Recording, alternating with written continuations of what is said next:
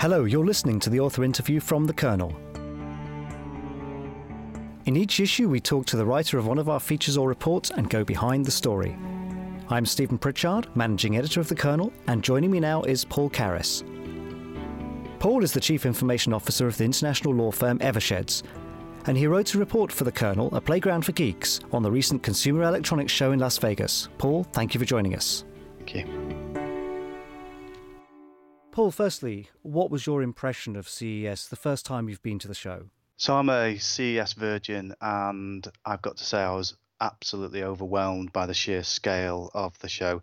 There were over 3,100 exhibitors, I believe 1.9 million square foot of exhibition space, a staggering 153,000 visitors, and over 20,000 new products. And it soon became apparent to me that I couldn't cover all of this in one go. It would take 2 or 3 days and probably more than just one person to get a really good look at the products on offer. In terms of that size and scale, is it the sheer volume of exhibitors or the size of some of the booths? What made the biggest impression on you just walking around for the first time? It was the sheer number of actual exhibitors and the fact that even though they were categorized into their various different subsections like audio and video, computing, mobile, there was still plenty of originality within each one of those sections. Now, just to explain a bit of the background, you're an IT director, Chief Information Officer at Eversheds, which is an international law firm. You've done quite a lot of work in the last couple of years around deploying consumer technologies within your business. That was part of the reason you decided to go along to the show, to have a look at what's coming up. Indeed. I think consumer technology, although it had been predicted by Gartner, did take me a little bit by surprise in 2010 and 11, especially when we started to roll out consumer technology like the iPad. So this year I wanted to make sure I had a little bit more of an edge and that I got the opportunity to see some of the consumer technology that might impact my firm going forward. And that's one of the main reasons I decided to visit the show. And there's two ways that you can look at this as an IT director or an IT leader or a CIO, I suppose. One is the technologies that you can use, and you mentioned the iPad, and plenty of other firms are also using the iPad in a business context now. But also there's the technologies that you might have to deal with, which might be incoming and influence on your business, and some of those technologies are around security or those that might create a security risk. There's other consumer technologies that maybe don't have a direct business use but could impact on the business in another way. Some people are getting quite excited now, for example, around internet-connected televisions. I don't see businesses deploying lots of these, but I can see businesses thinking about how their content might appear on them, whether it's in terms of their websites or social media presence. So there's a lot of connectivity that sits behind these things that sometimes you have to dig around and find, and that's part of why people find these shows useful, isn't it? I think one of the themes from the show was relentless connectivity, everything being connected all of the time, everywhere you go. And that does present both a security risk and an opportunity for a firm like Eversheds. And you picked up the TV topic. I believe that smart TVs are going to have a real big impact both on the consumer and business. I could see a time, probably fairly quickly, where I would replace all of my video conferencing sets with super thin, super bright OLED TVs that I saw at the show from the likes of LG and Samsung, and then take advantage of the technology that's now coming packed into those TVs. Specifically, you don't have to pay additional money for the software for the applications that come with it. And now you can download applications directly to the TV like you can with a standard smartphone. And interestingly, Samsung had a new idea where they had a module that you could plug in and out of the TV at the back that was upgradable, so you could upgrade the set every year without having to replace the screen itself. And I can see a lot of attraction for a firm like ours that uses video conferencing and uses touchscreen media a lot for a TV or a smart TV like that. And they're only going to get smarter. And I think it won't be long before they are just as smart, just as fast and just as quick as an iPad. Absolutely. Looking at tablet devices, was that something that was quite present on the ground? And we saw some press reports, for example, about Intel releasing its mobile chips at the show. Did we see a lot of new innovation in the tablet and the smartphone space, or do you think perhaps people are keeping their powder dry for the Mobile World Congress, which should be in Barcelona in February? I don't think there was a great deal new either in the super thin laptops or the tablets. Sony launched a 2-screen tablet that looked firmly pointed towards PlayStation player, in my opinion. And I don't think anybody's come even close to being able to take any of the Apple market share. Although I think perhaps if anybody's going to do that, it'll be the Android operating system, and that might have a chip at it. However, BlackBerry did launch 2.0 of their Playbook device, which finally comes with a native email application, which I think will be a big relief to those that have invested in one of those devices or those that plan to in the future.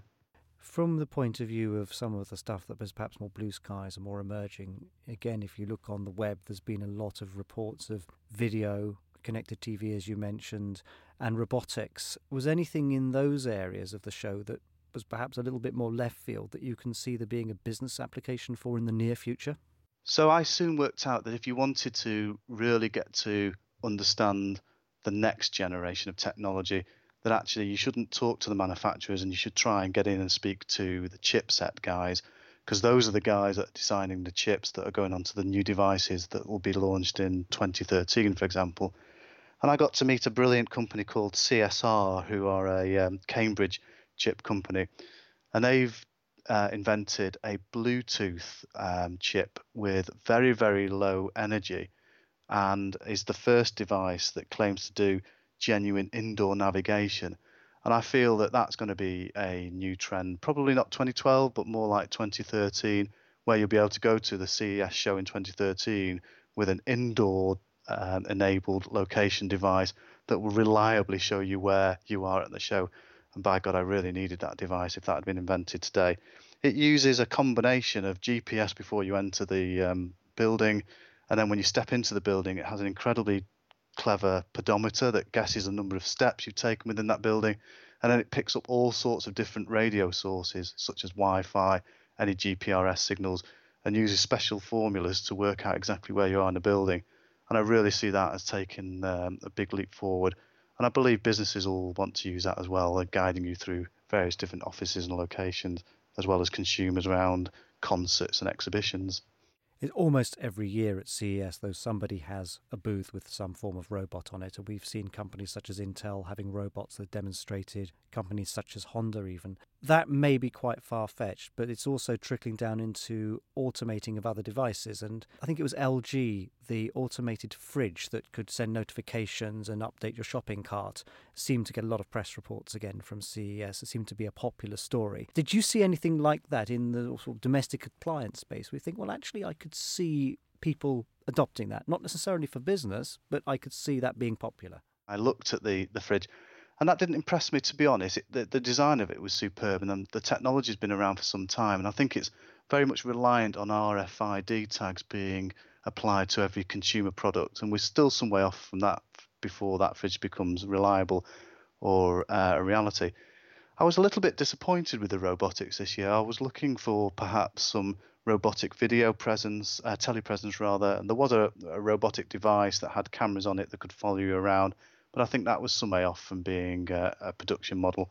There was a very strange device. There was an electronic fluffy seal from a Chinese firm that had a very serious application, and it's designed to go into old folks' homes and to be used by people that have got potentially Alzheimer's, and you pet the object and it responds to petting, and it moves, makes noises, and is believed to help stimulate the brain and regenerate a little bit with people with Alzheimer's or dementia. It looked very peculiar, but with a very, very serious health application. And there's a lot of work being done by companies, including in the chip space and the OEMs, the device manufacturers around e-health. And they see that as a very large market as populations age and as people want better service from healthcare, and also the potential for more automation. And you talked about RFID, but other forms of connecting devices together into personal area networks or local networks save an awful lot of labour costs in healthcare systems, especially in the West. Was that something that you thought actually could have potential in the market? Yes, I just think it's a matter of time before these health products start to get launched, sort of blood pressures that alert your doctor and maybe talk to your iPhone and give you some advice on some health tips.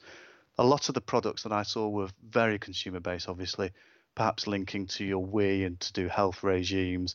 But I think behind it, there's going to be a real explosion. I guess we've been held back a little bit by the recession and a lot of cutbacks in the health sector that's prevented some of this coming out sooner rather than later. But I suspect you're right, 2012 will see quite an explosion of health products that are, as I said before, relentlessly connected either to your own personal device, or as you said, to personal networks, or better still, into your doctor and their surgery to be able to give you personalised advice on your current health status. And of course, that does also require very robust connections to the internet to be reliable. Indeed, I suspect that's probably one of the reasons why they've not launched them earlier. And the same for some of the car technology that I saw. It seemed to me that technology was looking for new places to exist, new carriers. So we were seeing things like furniture that had technology, appliances that had technology. But I think the car manufacturers have finally caught on to the idea that they can break the development life cycle from the development of new models, which takes typically up to 7 years, to development of new technology, which can take as quick as 7 months.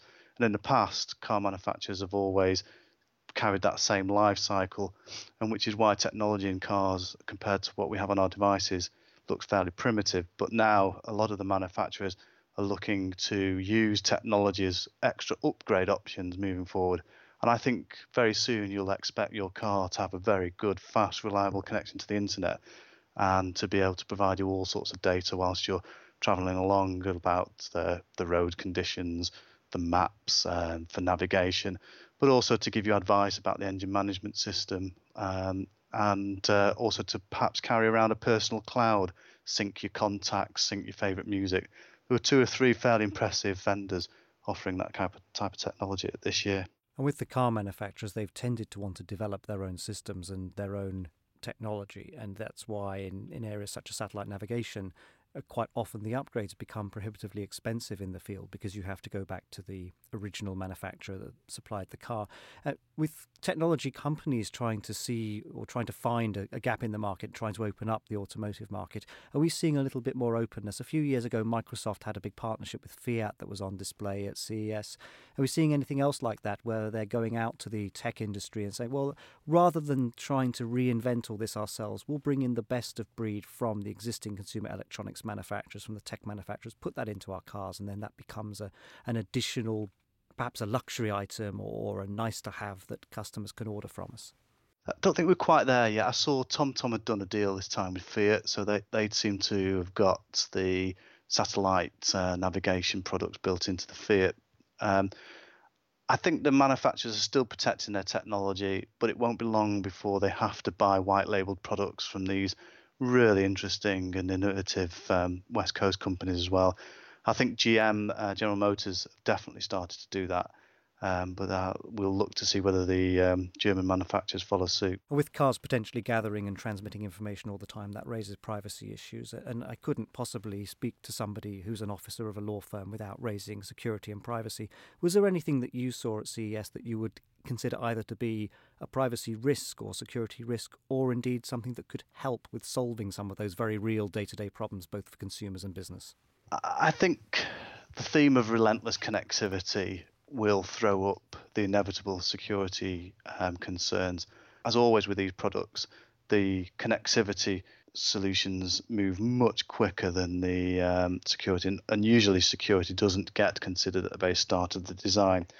That said, I think the consumer electronics industry is beginning to recognise that if they want their products to enter a business-to-business regime, that they're going to have to begin to consider security more seriously. And there was a lot of products that were offering encryption, claiming to be secure. In fact, they all have that in their tagline in one way or another, but you need to get really under the bonnet to work out whether that is indeed the case. Well, Paul Caris from Eversheds, thank you very much. Thank you. For more from the Kernel, do be sure to visit our website, www.kernelmag.com. Follow us on Twitter @KernelMag and sign up to our newsletter, The Nutshell. Thank you for listening.